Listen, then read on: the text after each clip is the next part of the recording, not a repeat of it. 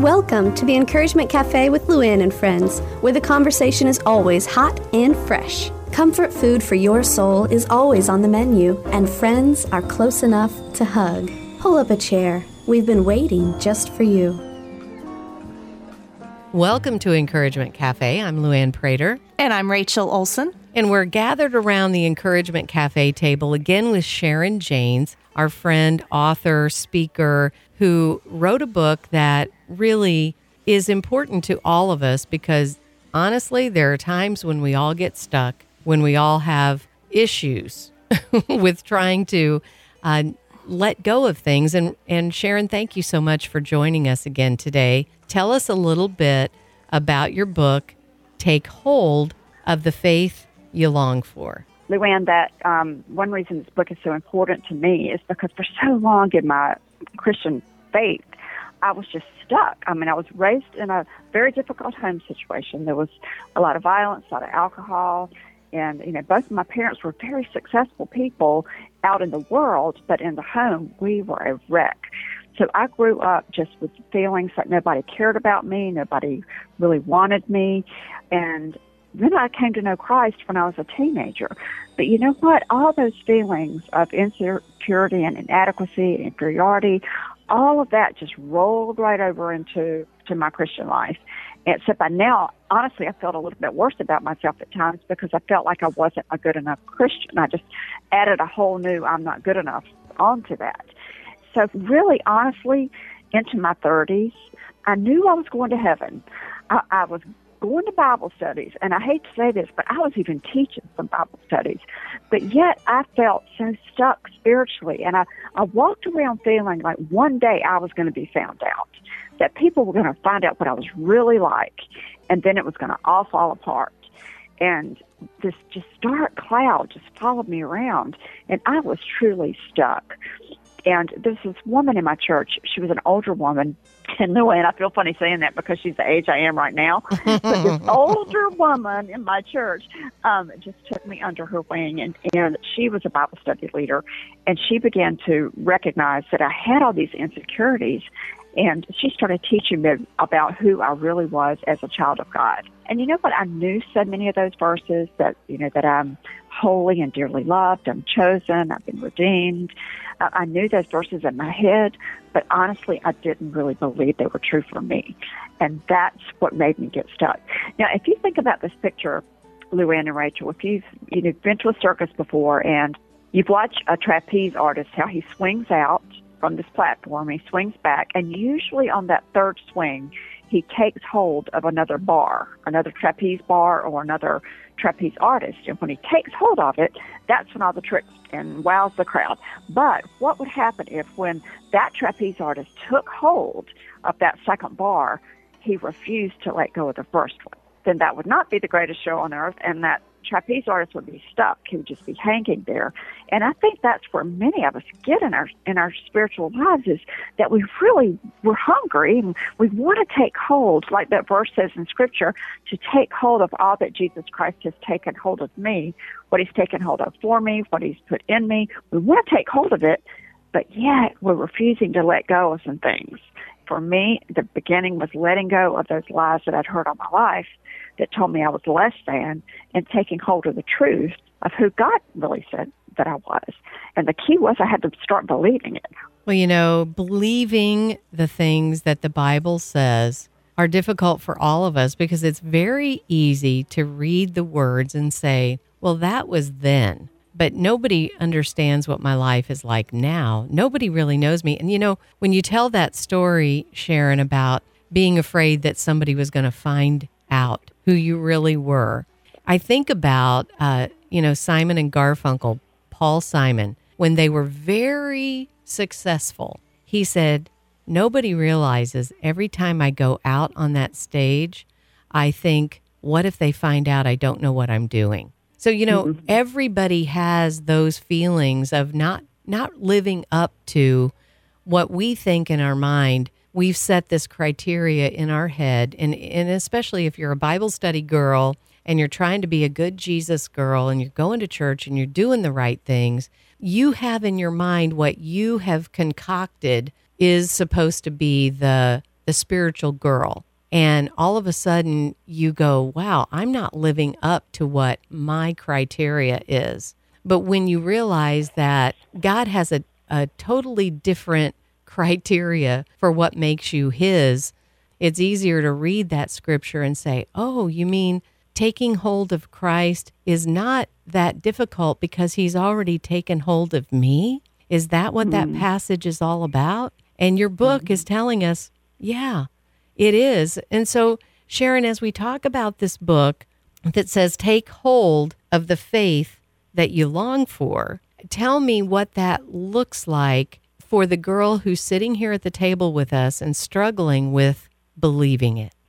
Let's say that someone is struggling with shame, and yet she has read that scripture that says if she confesses with her mouth that God will forgive her of her sin and cleanse her from all unrighteousness. She knows that in her head, okay? But yet she still feels shame every morning when she gets up. You know, I think about that story of Peter when right before Jesus went to the cross and when Jesus predicted that he was going to deny him 3 times. And, Peter was absolutely not, I will go to the death with you. And, of course, we know that that's exactly what happened, that Peter did deny that he knew Jesus 3 times, and then that rooster crowed. And I think for many of us, we hear that rooster crowing every day. Shame on you, remember what you did, remember what you did. But then we keep reading the story, and we read about Jesus' resurrection and how he met them on the shore that time when Peter and John were out fishing. Jesus is on the shore, and he calls them forward. He fixes them a meal. And what does Jesus do to Peter? He doesn't say, you really messed up back then. You need to sit the bench for a while. You need to think about what you've done because you are not up to par. That's what we think Jesus would say to us. You need to sit it out for a while. But that's not what he did. He pulled Peter aside, and he said, Peter, do you love me? Feed my sheep. Peter, do you love me? Take care of my lambs. Peter, do you love me? Feed my sheep. Okay, now let's put ourselves in that situation. So we failed. Every day we're failing. But what does Jesus do? He does to us what he did with Peter. He just says, reaffirm your love for me. Reaffirm your love for me. Let the shame go. Now go take care of my sheep. With that one thing of taking hold that I am forgiven, that God's grace has forgiven me, I need to let go of that shame and condemnation and say to myself, God has forgiven me. That shame and condemnation is gone. And then I need to take hold of the truth of that and walk in it. And then when Satan comes back and that rooster crows the next day and he says, yeah, remember what you did? We need to talk to the enemy. We need to talk to him and say, that is not true because I am forgiven and completely free. And part of that being free of that is talking to the enemy. We have to recognize the enemy's true identity that doesn't want us to take hold of the truth. And that is the devil himself. It's not our husbands. It's not your parents. It's not the person who hurt you. It's the devil. The second thing is, Luann, we have to recognize the lie. What lies are we telling ourselves that are keeping us from taking hold of the truth? The lie that I'm not good enough, that I am worthless, I can't do anything right, I'm so stupid, I'll never amount to anything. Recognize what the lies are. And then the third step is to reject the lie. When we have those thoughts that are keeping us from living bold and keeping us from moving forward, we just stop and say, that's not true. And then the fourth step is that we take that lie and then we replace it with the truth. And this is where you really get free. And we see that that's what Jesus did when he was encountered with the devil in the wilderness after he was baptized. When he didn't argue with Satan, he just simply said, that's not true. And he spoke the truth. So, but in order to do that, you got to know the truth, right? We got to get in God's word and know the truth. But once you replace that lie with the truth, that's what sets you free and helps you to take hold of the truth and let go of the lies. I love the analogy that you gave of the trapeze artist swinging and having to let go of one bar so that he could grab onto the next one. And Rachel, I know there are times in all of our lives when we really hesitate to let go. We kind of get stuck. And as Sharon's describing this to us, that, there are certain things that we can do to get out of that stuck place, but one of them's letting go. Have you ever felt like in your life that there was a place when you kind of struggled with letting go? Yes, and I relate to that trapeze analogy too. I was a gymnast, as you know, for many years, and there was a certain move on the uneven parallel bars called the eagle. You had to let go of the bar you were holding when you couldn't see the next bar. It was behind you, and it was still many feet away, and there would be a moment during this trick. There would be a moment when you were not holding on to any bar. You were just centrifugal force spinning through the air until you were at the right spot to reach out and catch the next bar. So I get that analogy, and it was a very scary trick to learn to do. But in my own life, I think about a time when I was at a church. This was my husband's family's church. We all went to the same church, and I loved that we, my children and their grandparents, we were all at the same church, and we were there together for a number of years. And my husband and I both started to sense God calling us out of that church, and I didn't want to go. I didn't want to let go. I didn't know why. Why would he possibly call me away from the church where all of our family was at? And so we resisted for a little while, and then we weren't sure where we were going to. We just knew we were supposed to let go of here. And we visited a few churches, and it was just hard. I didn't want to let go, and so we went back to the church that I didn't want to let go of. And we were only there about a couple of weeks before just the feelings of this is not what God has for me right now just intensified. So then we finally let go of that church, and we went to this other one. That turned out to be a great move for us at the time. That turned out to be a ministry partnership. My husband and I wound up partnering with the minister of the new church to do a number of ministry works, write a book, that sort of thing. But there was definitely a time of letting go of something that was good in order to grasp hold of the next thing that was also good. Sometimes we have trouble letting go of the bad, but sometimes we also have trouble letting go of the good. Well, I remember when you were going through that, and that is so critical for us to realize when God is calling us to do the harder thing. And letting go sometimes, Sharon, is absolutely a hard thing to do, but if we don't do it, we do get stuck. The major places that we tend to get stuck is in the whole area of forgiveness. And I don't know of many things that can keep a Christian stuck in a place is that lack of forgiveness for other people. Because we've all been hurt. We've all been let down. And yet when we choose not to forgive the person who hurt us, we will get stuck there. And I know for myself, looking at my 20s was when I really started seeing this. And I've seen it, of course, all through my life. But there was a time after I became a Christian when I was 14, within 6 years, both of my parents became Christians. It's an amazing story of how that happened. But, when my father made mistakes, all those feelings came back up again. And I got to a point where I was so stuck in my Christian life. I knew I was going to go off to school. I couldn't decide what to do. Nothing was clear. I felt like God wasn't hearing me. I'm just total stuck. And I met with a mentor of mine, and as he said, I'm going to pray with you. And he was praying those prayers about ask and you shall receive kind of prayers. But daggone it, he had to put it in context. So when he read those verses in context, there was a verse about forgiveness either before it or after it. And he said, Sharon, I feel like that you have not forgiven your father for things that happened in your childhood. And I said, Seabury, his name was Seabury Thorpe. I said, I'm here to talk about my future, not my past. And he said, you cannot move forward in your future until you let go of your past. Oh, that bears repeating right there. Hang on just a minute. You cannot, girls, if you just tuned in to Encouragement Cafe today, I want you to hear those words loud and clear. You cannot move forward into your future unless you've taken care of the things in the past with forgiving and letting go of those things that are holding you there. So if you want that future, that purpose that God has in store for you, it's really important to grab on to this truth. We have to let go of the things that have hurt us in the past. Okay, Sharon, I had to just kind of reinforce that because I'll tell you, for me, one verse that helped me get my thoughts in order, because there were a lot of things in my past that hurt me, a lot of people, a lot of circumstances that hurt me. And if I allowed myself to sit there and dwell and meditate on those things, then that's exactly where my brain would take me down the spiral. Mm-hmm. But this one verse, 2 Corinthians 10:5, where I said, okay, Lord, take captive these thoughts and hold them obedient to you.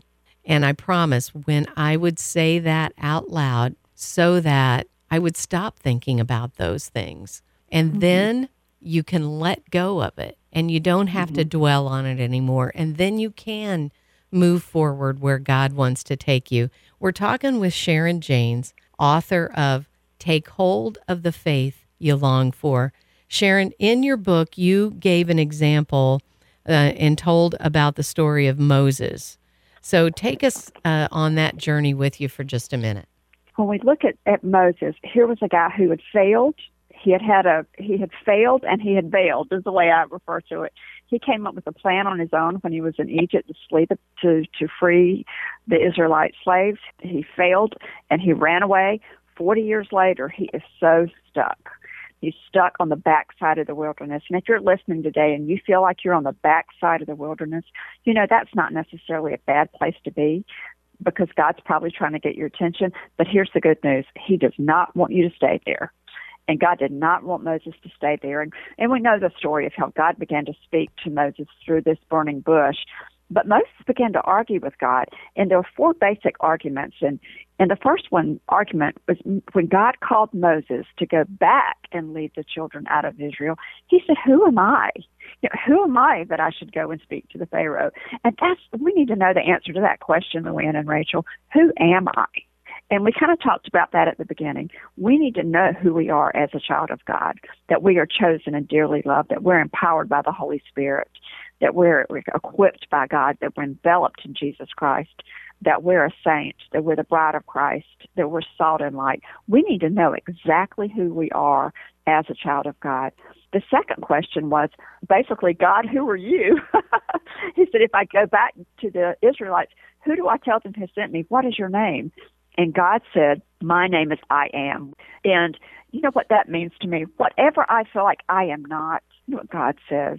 He says, I am. When we feel God is calling us to do something and we say, I can't do that, I am not good enough, God says, but I am. I'm not strong enough to go through this, but God says, I am. So he is the God who fills in your blanks. He's the God who fills in your gaps. And one of the little stories I tell is if you can go back long enough and remember the very first Rocky movie, when Rocky's talking to Adrian, and he said, you've got gaps and I've got gaps, and together we've got no gaps. But the truth is, you've got gaps and I've got gaps, and there's no one in the world who can fill those gaps. But God can fill those gaps. He's the God who fills in our blanks. He's the God who fills in our gaps. So that's the second argument. The third one. Wait a minute. I want to just reiterate that a minute, because that's pretty powerful. So I don't want to skim over that, because we all have gaps. And God is the one who fills in our gaps. I love that. Right. Whenever the next time, girls, that you say, I am not, remember what Sharon said today. Remind yourself that God says, I am. When I'm speaking at conferences, I actually get the ladies to do this with me because I want them to remember it.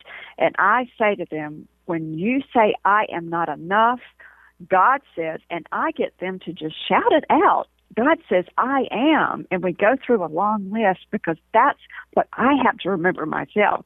When I get up and I have an assignment to do, and I'm like, Lord, I am just a regular old girl from a little teeny town in eastern North Carolina.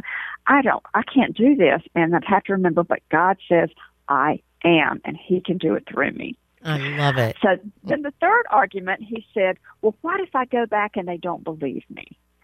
And why would he say that? Because 40 years earlier, they did not believe him. See, he'd already tried this one time. He had tried to lead the people out. They didn't believe him. They didn't appreciate him. They actually made fun of him. So that just points back to our past, that sometimes we can allow our past failures to stand in the way of us moving forward, which we've just talked about. And he had to get past his failure to do what God had called him to do. And then the fourth thing he said was, but I'm not a good speaker. Now, all three of us have said that before, I am sure. But it's not just about being a good speaker or not being a good speaker. When we say I'm not a good anything, why do we say or come to the conclusion that we're not good at something? It's because we are comparing ourselves to someone we think is. And what I say in the book is comparison, the measuring stick, will get you stuck. And ladies, we compare ourselves to other people all the time. And if we compare ourselves to other people, we will get so stuck there. If what we need to do is let go of that comparison and be exactly who God created us to be and nobody else. And around Christmas time, you know, I kind of make a joke about it in the book about getting Christmas letters because they really bother me sometimes. Because you know what people do in Christmas letters? They're just telling all the highlights of their life, what has happened wonderful in the year, but they don't tell about how Johnny got kicked out of school and how Susie failed English and how Mom gained 20 pounds and how Dad lost a sales call. So we tend to look at other people's Instagram, their Facebook, and we're looking at the highlight reel, and we're comparing our lives to that, and we need to let go of it. None of that's really real anyway. We need to let it go and to be exactly who God created us to be and no one else. So that's kind of how I tie into Moses, what Moses had to deal with, but the questions he had to answer for himself before he could say yes to God.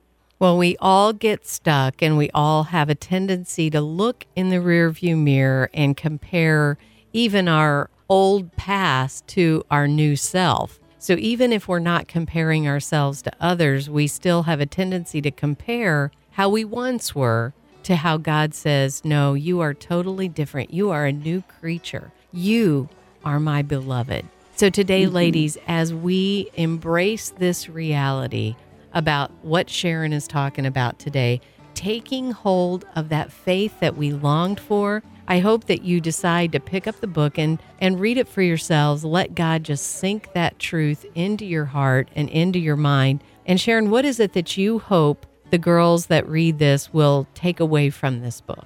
I mean, I think the subtitle kind of encapsulates that, Luann, is that they will let go of anything that holds them hostage, of anything that's holding them back from living that abundant life.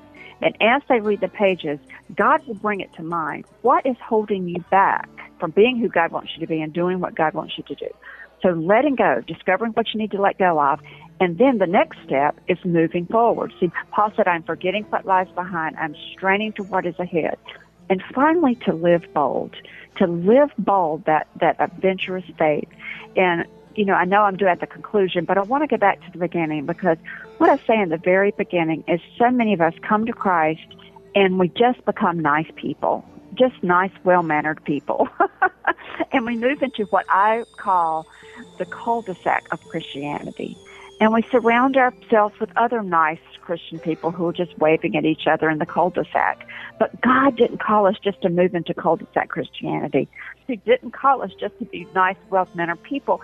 He called us to live bold, the adventurous faith, the abundant life, to go ye therefore into all the nations. It doesn't mean you have to travel across the ocean to do that. It might be just talking to someone across a fence. But the Christian life is an exciting life, and it's more than just, walking the aisle and waiting for Jesus to come back or waiting for heaven to come. He's got a lot for us to plan for us to do right now, right here. The eternal life starts the moment you say yes. Oh, I love it. And ladies, here's your charge for the week. Let go, move forward, live bold. May the God of hope give you the courage to encourage others. We'll see you back here next week. Thanks for joining us today at Encouragement Cafe with Luann and friends, where women gather, friends laugh, and hearts mend. Let's continue our conversation. Hop online when you get a chance to sit down and breathe at encouragementcafe.com. Remember, this is God's ministry, so we ask for your prayers as we reach out to women in Jesus' name. We'll see you back here next week where we fill you up one cup at a time.